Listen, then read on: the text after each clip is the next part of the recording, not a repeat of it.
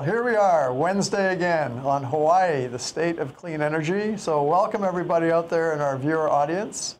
And before I forget it, happy Thanksgiving to everybody, which is like tomorrow. So anyway, I'm very pleased to have my good friend, Toby Kincaid, beaming in by sound today from Portland, Oregon. And the topic of our conversation today is going to be Hawaii's path to 100% clean energy. And is there a silver bullet? And the thing I love about Toby is he really thinks out of the box. He's a very deep thinker, but he can also talk to, general public, and is not like overly scientific. I'm not saying that in a negative way, because he is quite scientific, actually, with several patents and ideas behind his name. But basically, he can talk to the, the working person out there on the street, and you can actually understand what he's talking about. So, Toby, let's start off by just giving a 30-second background on who you are and what you do, and then we'll launch into our show. Well, thank you, Mitch. Aloha from Portland, and happy Thanksgiving. I go way back. I started as an optics lab, and we were looking at how to take the optical resource of solar energy and break it into components. You have the infrared, which is great for thermal. Right. You have the visible, which is great for photovoltaics. And then you have the ultraviolet, which is great for photochemistry. So I started in optics. I became, very early in my life, a true believer when I saw what solar energy could do to allow people to live any way they wanted to without any damage, without any carbon, without any footprint, without any toxicity. Right. And that kind of got me rolling. And I remember when we first met, it was in almost 30 years ago in Washington, D.C. Yeah. Oh, my goodness. And I remember you so well because when I first met you, I thought, look at this guy. He's putting in high-power hydrogen fuel cell stacks into race cars. Right. And when I saw you do that, Mitch, I thought, oh, hey, this is a good guy. So thank you for having me on. Yeah, I'm really pleased to have you on, too. So we've been in the hydrogen game for a long time, you and I. And so I think our audience would really like to know about, the subject matter or the thoughts behind the title of our show today, Hawaii's Path to 100% Clean Energy. And so talk to us about, is there a silver bullet? So I'll let you launch off. And if you want to see one of your slides, I know we have a slide deck. It's not death by PowerPoint. So just tell me when you want it. I know you can't see it on your end, but we want the audience to be able to see what you're talking about. So I'm going to let you cue the slides up, okay? Oh, you betcha. Put the first one up. That'd be great. That's just kind of the question. Okay, so let's put our first slide up. Hang on. Okay, here you go. You bet.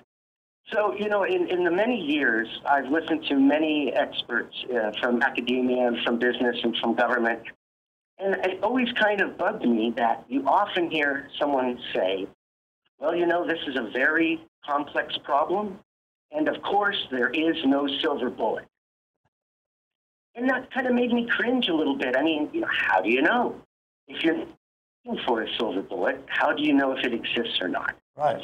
So I set myself out to kind of answer that question. One, is there a silver bullet? And if there is, what does it actually look like? Right. So I thought, now, how can we do this? So if you pop to the second slide, right. I realized what I'll do is I'll make a list of everything we want. We want it to be non-toxic. We don't want soil or air or water pollution. We don't want biological pollution. We don't want volatile organic compounds or partially consumed hydrocarbons. We don't want mercury or particulates or NOx or SOx or acid rain. We don't want radiation. We want it to be safe, potent. It has to scale up to the industrial level, and that's really the tough part.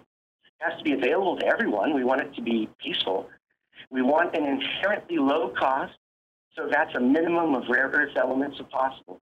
We want no fuel cost, and it has to be robust and resilient and provide power at industrial scale everywhere and distributed on the earth. So can we put this, hang on a second. That's just a short list. Can we? Okay. I just wanted to make sure they had the slide back on because I think we went off that too soon. So go ahead. The slide is now back okay, up. so you got this. Great. That's slide number 2 now, the silver bullet filter. Right. Yeah. So what I did is list everything that you want. And if you're picky, it's not tricky. I like so that by expression. Listing that area, so what I did on the left is, okay, let's take every combination of everything we know, every technology, and let's throw it at this barrier, and let's see if anything gets through. So, you know, the world runs on fossil fuels. And yet here we are in 2019, solar panels. When you and I were starting out, solar panels were, you know, $16 a watt. Now they're 30 cents. Right. So it's come way down. You know, we've seen these in tremendous changes. So why don't we have a clean energy world? Right. What's the problem? So for me on the silver bullet, I listed this whole thing in an algorithm and then threw everything at it I could. Let me just stop you right there. Can you put the slide back up, please, guys? Thanks. And we'll let you know when we don't want it up anymore. So carry on. Yeah, roger that. And so you look at fossil fuels, that's running the world, and we throw it into our barrier, and oops, it doesn't make it. It's soil pollution, air pollution. You know, and we frack and dig and scrape and drill for carbon fuels to which the hydrogen is stuck to it. So it's not even the carbon that we want. Right. We have railroads and pipelines and refineries and depots, and we're moving all of this material around, and it's all based on holes in the ground surrounded by men with guns. I love that. It just doesn't make any sense. Right. So here we are. We have all these experts saying, well, you know, it's going to be a diversity of things. It's going to be a mix of things. But I don't really buy into that. To me, it's a horse race. And you can't ride 3 horses at the same time. You got to pick a horse and ride it to the end. Right. So for me, it's what's our best horse. So you can see we threw fossil fuels. It didn't make it through our barrier.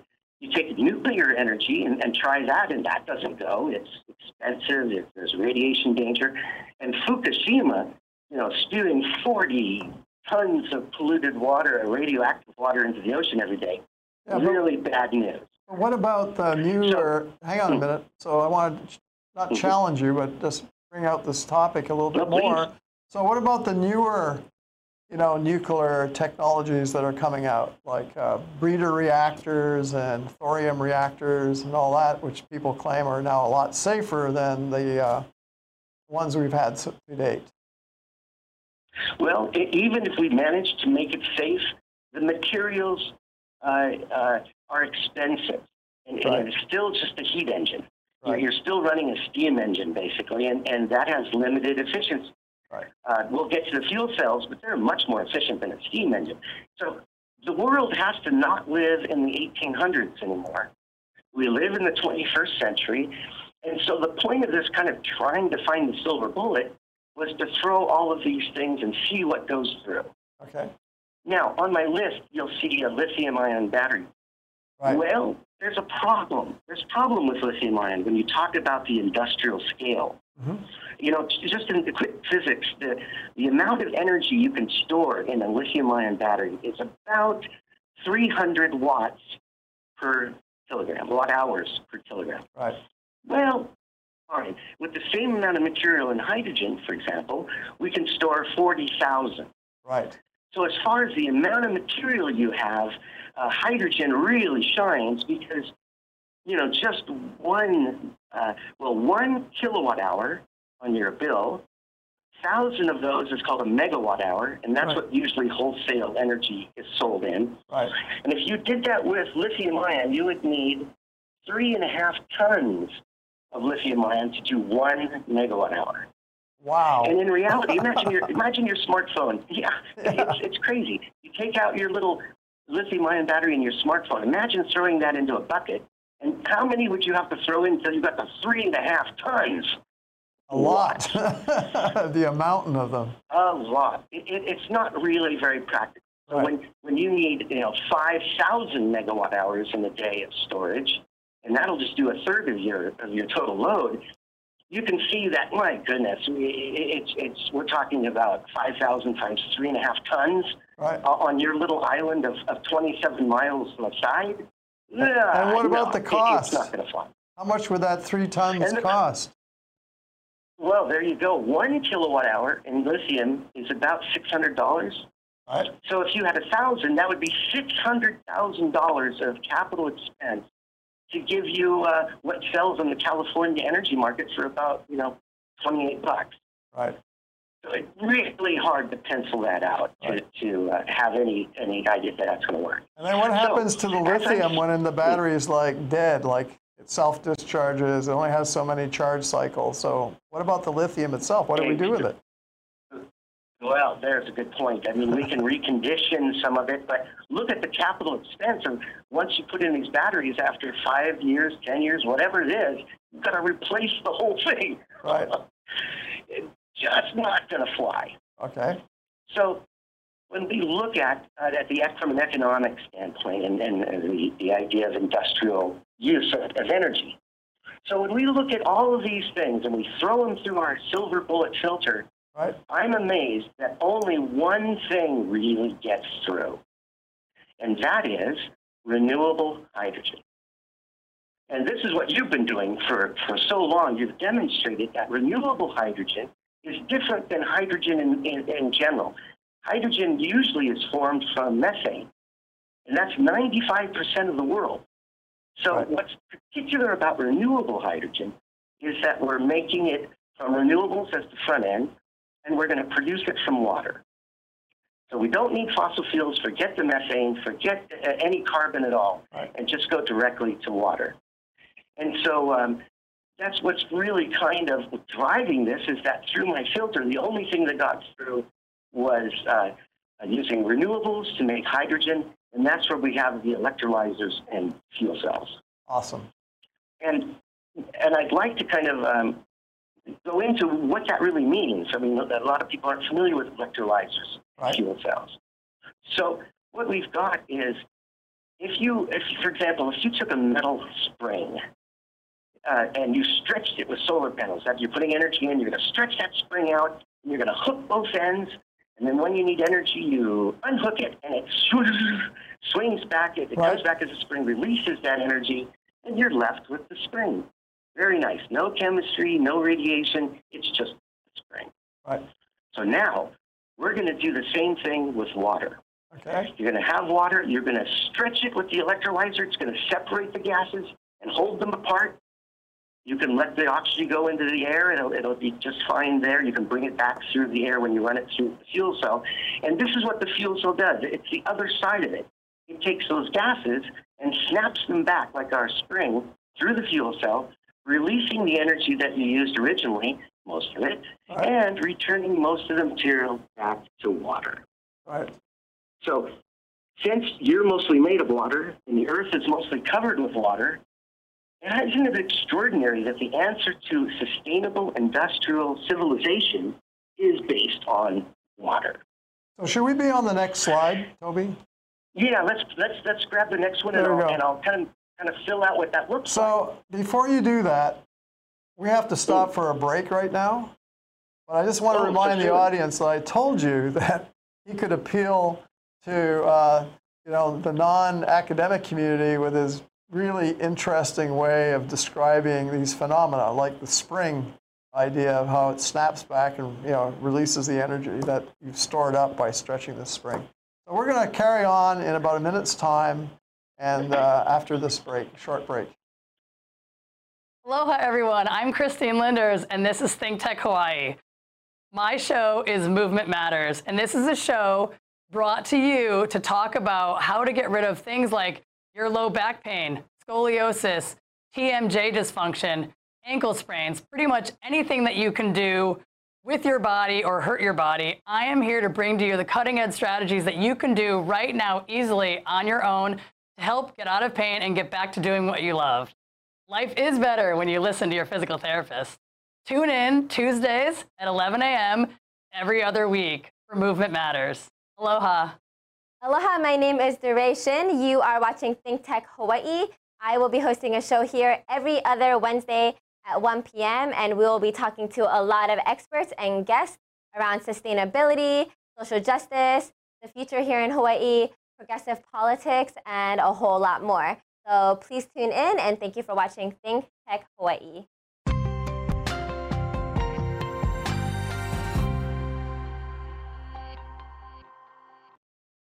Okay, we're back from our short break, and I've got Toby Kincaid all the way with the magic of today's communications from Portland, Oregon. What's the weather there like, Toby? I hope it's miserable and freezing. Dark. Yay, I love when you talk about that. I won't tell you it's like 78 here and nice breezy winds and awesome, like the picture you're seeing. So anyway, let's carry on, and let's look at that slide that we had up there. That's the one, the Electron engine. So you want to walk us through that again and reinforce what you were talking about before? Absolutely. So here I made a picture of it, and I call it an electron engine. And I do that because, you know, what does a steam engine run on? Steam. Steam. What does a gasoline engine run on? Gasoline. Gas. How am I doing so far? Right. Yeah. You're doing great. So now, what is an electron engine? Well, an electron engine has an input and an output. It runs on electrons that come in. That's the left side of your graph. Right. So we have renewable energy. It doesn't matter if it's variable or intermittent. If you got lemons, we're going to make lemonade. Right. It goes into this electrolyzer. So what we can do with the grid is take all the renewable energy that's now being turned off because you're over-energizing your grid. Right. I say, build out all the solar you want, any renewable that you want. Just do it all. You have square miles of parking lots. You have many commercial rooftops, and of course, many residential. I say, go for it. We take every drop of that, we run it into the electrolyzer, and that, like we explained, takes water and separates it into the gases. We're going to let the oxygen go for the moment. We'll store the hydrogen, and they just dry it, filter it, and then pump it into a tank.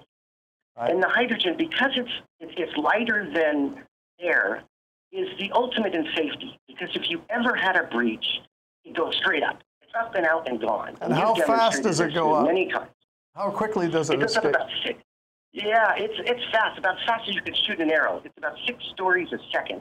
Yeah, and so that's just naturally. If you just like release it out of your hand, it goes up that fast. But if you have it under any kind of pressure, it's just going to shotgun up there, right?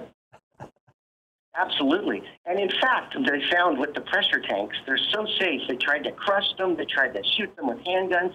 They finally used a long rifle to penetrate one of these new composite tanks. Yeah. And the pressure blew the hydrogen out so fast, it's actually faster than the combustion wavefront.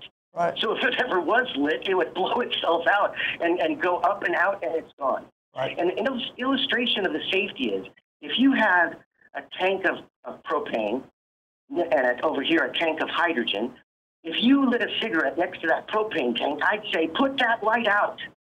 Because if you ever had a breach, it's heavier than air. That propane is going to mix, and looking for a light, it's going to, kabloomy. Right. Now, if you were smoking a cigarette next to a hydrogen tank, I'd say, hey, you shouldn't smoke. It's not good for you. But I would never worry about safety because I know in the physics that hydrogen can never go 2 feet to the side to reach your cigarette. It goes straight up so fast. Right. Okay, so back to our power block. So we make the hydrogen from the electrolyzer. We store it, and then you can see to the right, you can just pipe it over to a hydrogen dispenser, and you could fill the fuel cell buses, the fuel cell cars. Oh, wait, no, we're not on that. I forgot which diagram. We're on the first one, right? We're on the electron engine. The electron engine. Yeah. Oh, right, wait, sorry, I got ahead of myself. Okay, so in this cycle, just as we talked about, we put energy in one side, that's the electrolyzer, separates into the gases, and then store the hydrogen. When you need energy, you just bring them back together. They snap back together through the fuel cell, and that's the other side of the cookie. Right. That gives you now a whole cookie. You have a battery now, essentially. Right. And if you go ahead to the next slide. And this slide, we're going to actually use our electron engine in a real case. You've got the grid. You build out all your solar. You absorb it. You deliver it to our power block as much as you can. Much as you have. The electrolyzer then breaks into hydrogen and oxygen. The oxygen you let go. The hydrogen we're going to store, and that hydrogen you can pipe over to the dispensers so you can fill your buses, your cars, your trucks, farming equipment, construction equipment. This is where hydrogen really just shines. Right. Because there's so much energy there, you can actually do physical work, which is what we need. So now here's the fun twist. Now, if you look at our power block, I'm adding the fuel cell, not only in the vehicles, but I'm putting it in the power block as well. And the reason is, now we can take that hydrogen, goes to the fuel cell, makes electricity that we can send over to the fast charge stations for your electric cars. Right. And in this way, it never touches the grid. So if someone wants to charge their car at peak time, no problem. They can go directly from the hydrogen, and we energize those dispensers. And then the really neat part is, as well, is if the system operator who runs the grid says, hey, it's 7 o'clock and everyone's cooking right now, we need more energy, then the electrolyzer could actually make electricity and push it back onto the grid. Right. So now we have a total grid balance solution. We have hydrogen fuels for the big engines and for transportation, and for with the fuel cells we can run the electric vehicle charging. And so we have now a complete unit that we could apply to almost any situation. You can scale this up and down.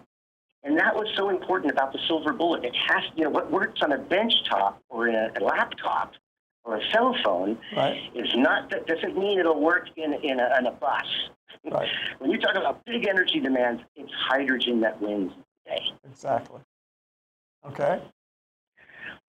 So, for example, if I were the emperor of Hawaii, one of the first things I'd say is, okay, we're going to take your dirtiest energy, your coal power plants, just a couple of them, and we're going to convert that to renewable hydrogen.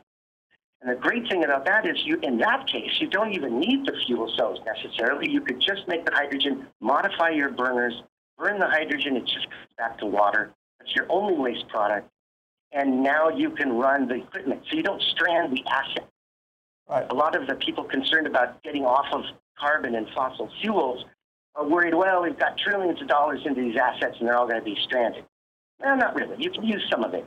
So what do you say? So let me, just so I understand what you're saying, you're saying basically you substitute hydrogen for the coal in the coal plant because you still want to use their steam turbines, correct? Is that what you're saying? Exactly.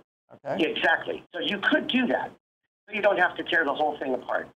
And the footprint, and I did a survey of how much is there enough solar energy to run Oahu. Right. And the fact is, there is.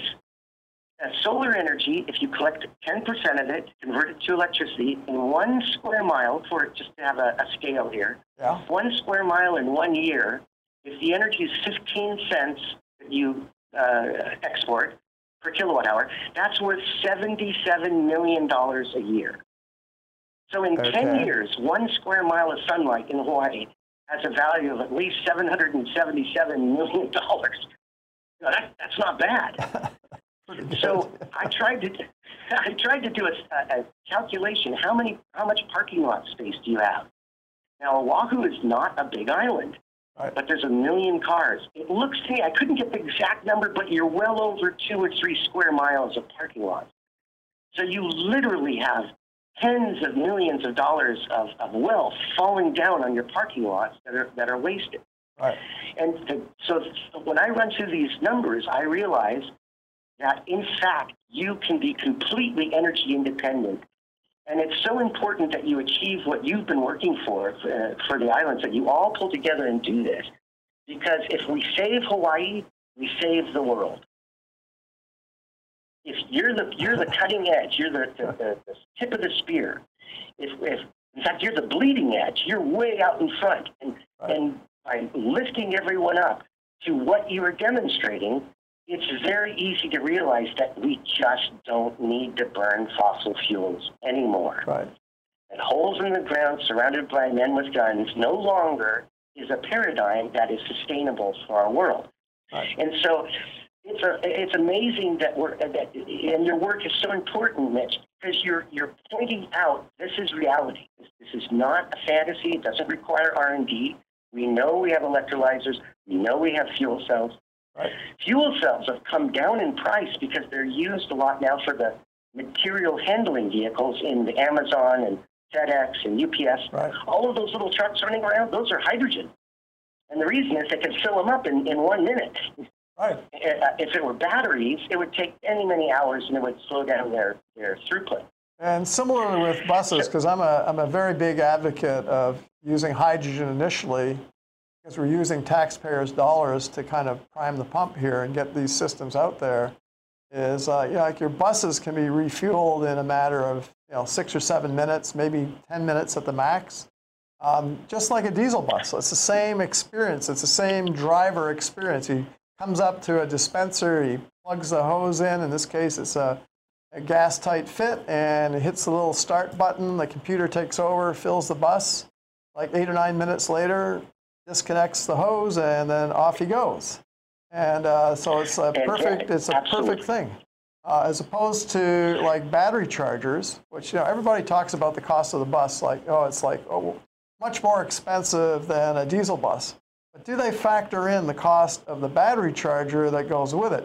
Because depending on how fast you want to charge that bus, a battery charger can range from a couple of $100,000 to $400,000, and then you got to power that charger. So pretty soon the costs start mounting up, and then you have to look at your infrastructure. Can my grid support this kind of power level? And cutting through with hydrogen, and that's the other reason that I put power export units on our buses here, because like in an emergency, like if a hurricane comes in and flattens the grid, we can use our buses as mobile power units and then go and plug into critical loads like communications or shelters, hospitals, drugstores to keep our drugs cold, and gas stations so that you can actually pump gasoline. And everybody says, well, where are you going to get the electricity to pump the gasoline? Well, the bus can plug into the dispenser and pump its own. So very big, the civil defense people really like this idea, and I think it's, we have to look at the total value proposition. It's not just comparing the cost of a diesel bus to the cost of a hydrogen bus. And right now, we don't even have economies of scale kicking in for buses. And once they start being mass produced, the prices are going to fall dramatically. Oh, sorry. I don't mean to hog your show there. No, it's a brilliant point, because emergencies are happening all the time. And your use of that deployable power supply is brilliant. And people, when they are really going to need it, they're going to really appreciate that. Right. I also like your point about the charging cycle. This is very important what you're saying. Here in Portland, we have a transit authority called TriMet. And TriMet has a big fleet. There's like 660 buses. Wow. Now, if you did a battery electric bus called a BEB, a battery electric means all battery. If, just as you said, not only are you going to have a couple hours at least if you could fast charge that bus, but the charging infrastructure to do that for one bus is very expensive. It's also a very high draw of power, on the order for the buses of 350 kilowatts. Yeah. Now, on Hawaii, your commercial demand charge for Schedule G, if I remember correctly, is $24 per kilowatt. Now, this isn't the energy. This is the power, the peak power that you use. Yeah. Well, $24 times 350, that's quite a bit for one bus. Now, when you try and add many of them, it becomes really problematic. Mm-hmm. So when you talk about refueling in 5-7 minutes, that is not a small point. That is really critical to the comptroller, who's going to actually try and figure out how am I going to charge 660 buses every day. On that happy note, we need to wind up. So, give me 10 seconds of closing comment, and then we've got to wind it down because we already blew through our 30 minutes. Oh, my goodness. Well, the bottom line is the entire world runs on fossil fuels. And there's a lot of toxicity, there's a lot of violence, there's a lot of inequity. What the world really needs is to do what you have been showing us, Nick, is that with renewable energy, making hydrogen, then you can store the energy when you need it, and you have total freedom, total power, total ability to run any lifestyle you want and not hurt anyone. So I say bravo, bravo to your work and to the people and citizens of Hawaii. Thank you very much, Toby. We're going to have you back because I know you have a lot more to say. And so this is Mitch Ewan from Hawaii, the State of Clean Energy, signing off. And we'll see you next Wednesday. And enjoy your Thanksgiving. Aloha.